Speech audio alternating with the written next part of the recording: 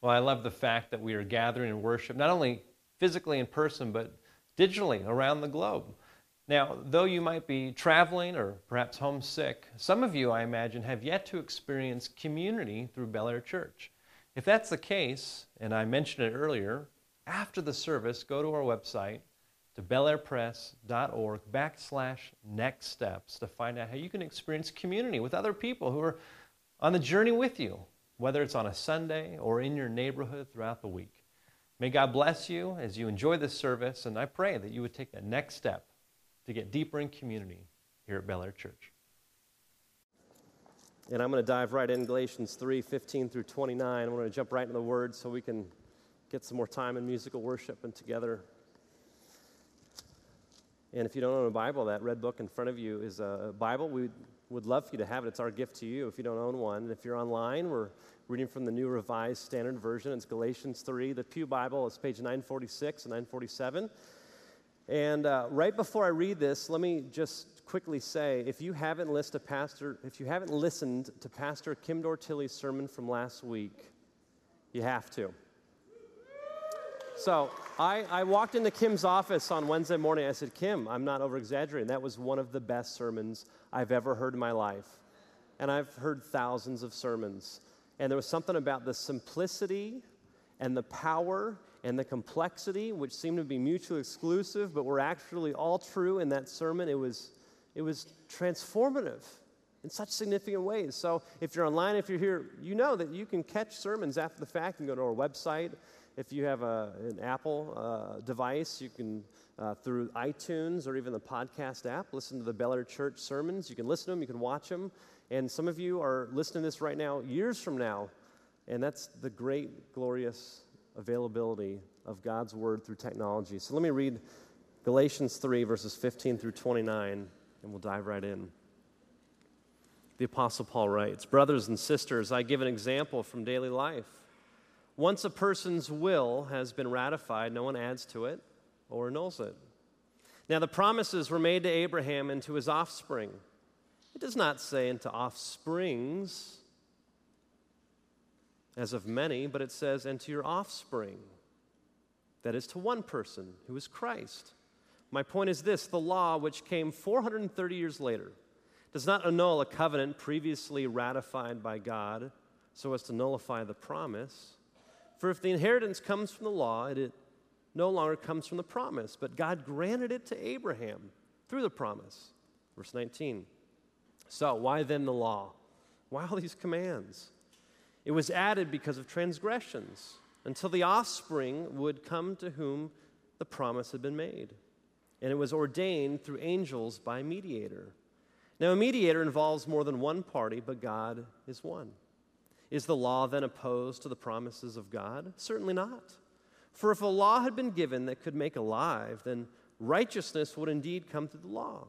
But the Scripture has imprisoned all things under the power of sin, so that what was promised through faith in Jesus Christ might be given to those who believe. Now before faith came, we were imprisoned and guarded under the law until faith would be revealed. Therefore, the law was our disciplinarian until Christ came so that we might be justified by faith. But now that faith has come, we are no longer subject to a disciplinarian. For in Christ Jesus, you are all children of God through faith. As many of you as were baptized into Christ have clothed yourselves with Christ. There is no longer Jew or Greek. There is no longer slave or free. There's no longer male and female, for all of you are one in Christ Jesus. And if you belong to Christ, then you are Abraham's offspring, heirs according to the promise." This, my friends, is the reading of God's Word. It's really clear, right? It makes sense, doesn't it? You know, when I was younger and I read Scripture, as in like 5 years ago, I'd get to these passages, and I still do. I get to some passages, and I'm like, what is going on here? A lot of words I don't understand. This is just... And I move on. But let me tell you, there is some rich treasure here. And if you hang in this moment and allow God's Word to open up your heart and mind to something this morning, I'm telling you, it'll change your life. You see, we're in a series right now on a letter that was written to churches in an area called Galatia. That's modern-day Turkey. We refer to it as Galatians, a collection of churches. And kind of the backstory and the big deal of what's going on is that the Apostle Paul, who has led people to Christ, who did not grow up in a Jewish background, who really grew up in a pagan background, now have other leaders coming in, preaching and teaching a very different message. And this incorrect message is not just another form of Christianity. It's not like a different flavor. It's something altogether different. And Paul is furious. He's steaming mad. Because people have bought into this lie, hook, line, and sinker. And the great truth of who God is through Jesus Christ, they weren't experiencing. Because these false teachers were basically saying, okay, it's fine to believe in Jesus, that's good. But in addition to that, you've got to obey the law. You know, the Ten Commandments, you know, this, that, you know, you got to be circumcised, you got to do this, you can't eat this, you can't touch this, you got to do all these things and don't do these things. And if you believe in Jesus, that's great. But if you also do the law, then you'll be saved. Then you'll have peace, then you'll have joy, then you'll have comfort, then you'll experience what God has for you. But it's those two things together. And Paul says, no, that formula is wrong. That's empty, human-made religion. It's not Jesus plus anything, because that actually equals nothing. But the truth is that you believe in Jesus, and through that faith, then you'll be saved. But what about the law? Do we kind of like forget about it? Do we nullify it? Do we add to it? That's what Paul is talking about here. You see, you might have seen as you came in, it's even up there, what's the over-under on the Old Testament? Some of you who play the books are like, oh, I know that metaphor. I've lost a lot of money over the years on the over-under. Well, let me show you an illustration. Teaspoon right here. One of the smallest measurements in cooking, you know, smaller than a tablespoon, a cup. I'm going to give you a statistic of what could fit inside this teaspoon. And I want you to, if you think it's actually over that amount, I want you to raise your hand when I ask. And if you think it's actually under that amount, I'll have you raise your hand. So when you think about this spoon, if you were to fill it up with honey, I would say that the honey in that little teaspoon was actually the life work of 10 honeybees. 10 honeybees, their entire life's work, poured out a teaspoon of honey. Do you think in actual fact the true number is over that? Put your hands up. How many of you put your hands up if you think, no, not 10, it's way less than that. Put your hands up if you. Well, it's actually 12. Next time you know, like I do, just, just get that honey all up in, your grill. You just swallowed the life's work of 12 honeybees. Another one. Don't you do that? Yeah, right, so good. Behind closed doors, we just, okay, inside a teaspoon, this is the last one, inside this teaspoon, you can fit 700 million particles of fog. You know, like San Francisco? Which, by the way, do you know what's the name of the fog in San Francisco? It's got a name. What is it? Carl. Do you follow Carl on social media? It's the funniest account. Like, he is, so funny and witty. Anyway, go follow him. How many particles of Carl can fit in this teaspoon? Let's say 700 million particles. How many of you think it's over that in actuality? Put your hands up. How many? What? A teaspoon of Carl? No. It's less than 700 million particles. Put your hands up. Well, 7 billion. 7 billion particles of fog can fit in a teaspoon. You see, this is a fun game. You guess jelly beans, you guess these things, and actually there's a massive tens of billions industry that around the year place bets on events. There's the over and under of how long the national anthem's going to go. The over-under on the line for the total score of the baseball game, the basketball game, all these different things. And people will either say, okay, whatever the line is, I'm going to believe that it's actually going to be over that, so I'm going to put my money on that. Or some people say, no, it's not going to end up. The defense is too strong. It's going to end up lower than that. And they put their money on those things. So the question that I have for us is, what's the over-under on the Old Testament? Because if you get this wrong, you're going to lose everything. I really mean that. Some of us, we put too much weight. We overshoot its value. Though I think that the majority of us actually bet our lives on the Old Testament. How many of you have ever heard the phrase or even said it yourself, oh, I love the God of the New Testament, but the Old Testament? No, I don't like that God. Anybody say that? Hear that? You've heard it before? You're like, well, I don't say those things, right? I think them, but I don't say them out loud, of course. What's fascinating is the Apostle Paul is trying to counteract some false teaching where they're saying you've got to do all these things in addition to believing in Jesus. And the way he counteracts it is he begins to talk about the Old Testament. He begins to talk about the law. He begins to talk about this thing called the promise. Let's take a look real quick. Open those Bibles back up, Galatians 3:15. And this is what he says.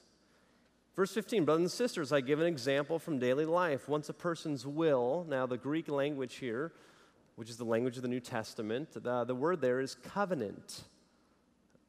We don't use covenant language very much here in the United States. We talk about contracts. But he's talking about something that is very ancient and true, and we'll get to in a moment. But he's saying this. Once a covenant has been made, no one adds to it or annuls it. Now, the promises were made to Abraham and to his offspring. I'll just pause right there. He then goes on to say, the law that came, the 10 Commandments and all these things of how we're supposed to live, they came after the promise. Well, what's the promise? Well, if you go back, and maybe you will today, if you go look at Genesis 12, for example, or you can read about it in Genesis 13, or even Genesis 17, or even in Genesis 24. Basically, God shows up, and he promises something to this guy named Abram. In Genesis 12, he's 75 years old. He's never had kids. And here's the promise. He says, I'm going to bless you. Your offspring is going to be so numerous. I know you don't have any kids right now, and you've been infertile, and 75 is not like 75 in 2018, but 75 thousands of years ago was like ancient, but you're going to have so many offspring. It's going to be more than all the stars that you can see in the sky. And here's what's going to be amazing. I'm going to bless you, God says. That's the promise. I'm going to bless you, and through your offspring, all the nations of the world will be blessed. Now, let me just pause for a moment and address blessed for a moment, because we use this word, and it's so, popular right now. Blessed, and dare I say, #blessed. I mean, it's like this thing that actually a lot of the world is making fun of Christians right now because we get a good parking spot, and we're like, oh, I'm so blessed, and we tweet about it, and, it's on Snapchat because, it's like this thing. Now, here's what's interesting. The majority of people who use the word blessings are actually using a cheapened version of what the Bible defines as a blessing. Let me say it again. Most time when we say the word, that's a blessing, or, gosh, I feel so blessed, in actual fact, we are using a very cheapened version of truly what a blessing is. Because in Scripture, the word blessing in the Hebrew language, which is the language of the Old Testament, is this deep, rich, magnificent, almost mind-blowing definition of an experience of God. Tasting, touching, feeling, seeing what the creator of the cosmos says is best for you. It's never anything less than that. And when we get so amped that, we got the shoe that we really wanted. Or our kids got in the school that we didn't think they'd get in. If we don't connect that to actually being an experience of God, it's actually just a distraction. Because we can get so caught up in the blessings, the things, that we miss the blesser, the one who's given it to us. We can get so distracted on all these things and focus on these things that we're actually missing out on the main purpose where God says, I want to do life with you. I want to enjoy these things and these relationships and the heartaches, all these, I want to enjoy them with you. You see, a blessing is realizing every single thing in your life, good, neutral, and bad, is actually something that can draw you deeper into a relationship with God. That can actually show you that nothing else on the planet can really give you comfort. Nothing else on the planet can really give you peace or joy or satisfaction or significance. Some of you are in stage 4 cancer and are saying, I am so blessed to have to go through this burden. Oh, you understand blessing. Because you are experiencing God in a deep, powerful, transformative way. You think about Jay and Catherine Wolfe. How many of you were here that week when Catherine preached? She would say, first and foremost, that her life is blessed. Well, how does she say that? It's because she understands what a blessing really is. And when you begin to understand this, when you begin to realize these things, actually, you're going to really enjoy peanut butter and jelly sandwiches.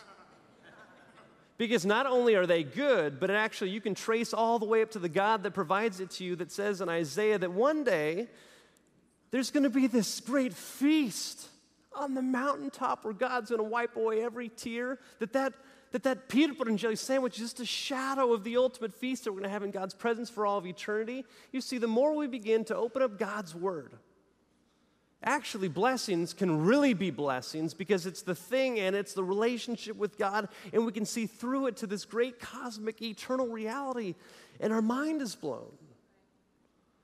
But if we just think it's the things, it's just this huge distraction. So basically, God is promising, Abram, I'm going to bless you. You're going to experience me. You're going to see me.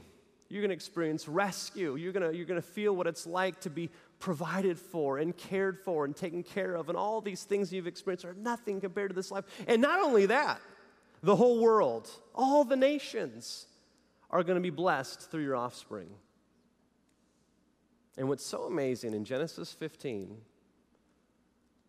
Abram does what maybe you or I would do. He says, well, how will I know?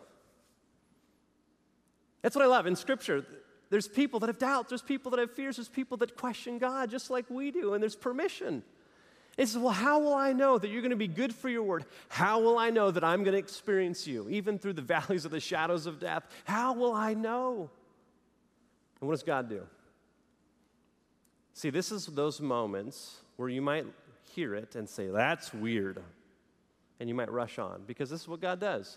He says, I want you to get a heifer cow. I want you to get a goat. I want you to get a ram. I want you to get a turtle dove, and I want you to get a pigeon. And what does Abraham do? He gets them, and he cuts them in half. Now, how many of you are like, that's cool. I'm into that. Like, that's my life verse for the rest of my life. Like, how many of you have seen that on a coffee mug or a bumper sticker? You know, like, #blessed. You know, I cut a turtle dove in two. Like, what? You know, like... You see, we can rush past these things and say, there's no value in this. This is weird, this is pointless. Just let me get to what's really important. In those moments, you are undervaluing, what I'll get to in a moment, this thing that God has for you. But let me take a step back. In that moment, what's so fascinating is that God just says, go get these things, 5 animals. He doesn't say cut them in half. But Abraham goes and gets them, and he cuts them in half. And then God goes on. So apparently there's something that's going on that is kind of normal. And actually, if you read the history books, that back then, this is how they made covenants with one another. This is before we sign documents. This is before a notary. This is before DocuSign. And you might look at that culture and say, that's weird. Do you know that there's a lot of cultures that look at us and say, that's weird? They spend money on those things. They do things that way. They say they value those things. That's odd. Let's be careful and not have a cultural arrogance and look out on the rest of culture or a historical arrogance and say, that's so backwards back then. You see, at that time, this is how they made promises, and this is what the meaning was. They would cut these animals in two, and this is not God's heart at all, because we actually see in the beginning of Scripture that God says, you've got to take care of animals. You've got to care for creation. And in the brokenness, society had begun making promises this way, and so God meets the people where they are, in their brokenness, in the ways that they made promises with one another, and they make a promise to one another. And the symbolism was this: if I don't live up to my end of the bargain, may I be cut in two, like these animals. That was the meaning. That was the significance. That was the symbolic gesture. If I don't live up to it, may I be torn in two. May I be cut off. But here's what's amazing. Every time people would make these vows, these covenants with one another, both parties would have to walk in between the animals. Weird, broken. And each party would walk back and forth saying, this is my promise to you. Then the other person would walk back and forth and say, this is my promise to you. And that's what always happened. That's just how things were done.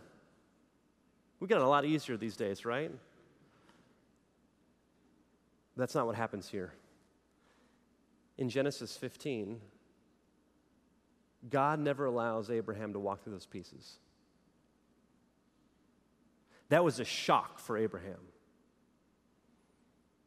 And as you get to know this story, I hope that it's a shock to you, because this is what God is saying. He causes Abraham to fall into this great trance. Everything goes dark, and all of a sudden there's this flaming pot that symbolizes God's presence that literally passes through the pieces while God's voice says, this is my promise to you. I'm going to bless you. I'm going to provide for you. And through your offspring, all the world will be blessed through you. God is saying, if I don't live up to my end of the bargain, may I be torn in two. But then here's what's amazing. It happens again. God goes in between the pieces on behalf of Abraham. You know what he's saying there? He's saying, if you don't live up to your end of the bargain, Abraham, if you are unfaithful, if you turn your back on me, may I be torn in two, God says. You know what that means? Right hidden in this weird story about animals is grace. God has always been about grace. God says, I'm good for my word. And if not, rip me apart. And if you're not going to be good for your word, I'm not going to rip you in part, rip me in part. And that's one thing for God to say that. It's another thing for God to carry it out, and that's what he did. You know what Scripture says when Jesus was on the cross? He cries out, my God, why have you forsaken me? The prophecy about Jesus would be that he would be cut off from the land of the living. Isaiah 53 says that he would be crushed for our iniquities, that he would be crucified outside the city gates. Do you realize that on the cross, that God fulfilled his promise in our disobedience, in our unfaithfulness, in our sin, in all of our ways that we turn our back to God? God says, I'm true to my word. You turned away, so now I'm going to be torn in two. And he was. And in doing that, he defeated death, so that with empty hands of faith, you would receive by faith this blessing that comes through the offspring of Abraham.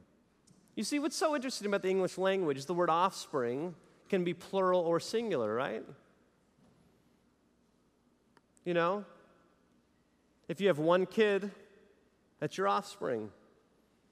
If you have like 18 grandkids, that's also your offspring. And Paul is trying to make the point here that in the Hebrew language, in the Greek language, that word for offspring that is part of God's promise is one person.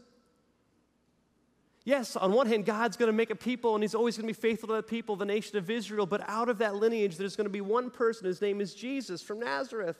And through faith and trust in him, all the promises, all the security, all the joy, all the inheritance will be given to all who believe. And so here's what's amazing. Paul is saying to this group of people, here's the equation. You believe in Jesus through faith, and as a result, you will be saved. And now out of that saving relationship, out of the overflow of that, obey. This is how you're supposed to forgive your enemies. This is what you're supposed to do when you get bitter. Here's how you navigate when someone wrongs you. Here's what you do when the last thing on earth you want to do is show up and be kind. Here's what you do.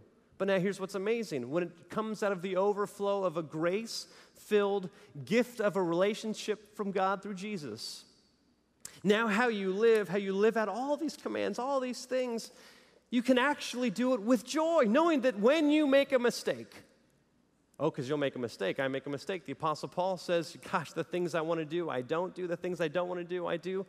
Gosh, we're all going to mess up, but now you don't have the pressure, the anxiety that you've done enough for God to save you. But out of the overflow of that relationship, you can now live and love and care for all these people. That was just one story of thousands in the Hebrew Scripture that all point to Jesus. St. Augustine said it this way, that the New Testament is concealed in the Old Testament, and the Old Testament is revealed in the New Testament. You see, in this text, Paul is saying, okay, there's been a covenant, there's been a promise. You don't take away from it, nor do you add to it. So what he's saying is, don't take away all of what God did and said in the Old Testament. Nor should you think that the New Testament is just adding on to or a plan B. But in actual fact, the New Testament is the culmination of all of this great and glorious, beautiful history. You see, earlier on, and before the students came in, I gave this illustration of how many particles of, Carl, is that the fog in San Francisco, could fit in? And we know that it's 7 billion particles, and the over and under that we had there. Now, I haven't given you the over-under value for the Old Testament.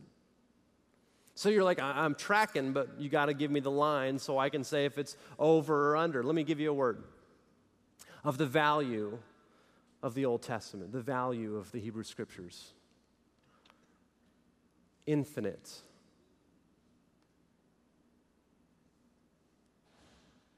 Infinite.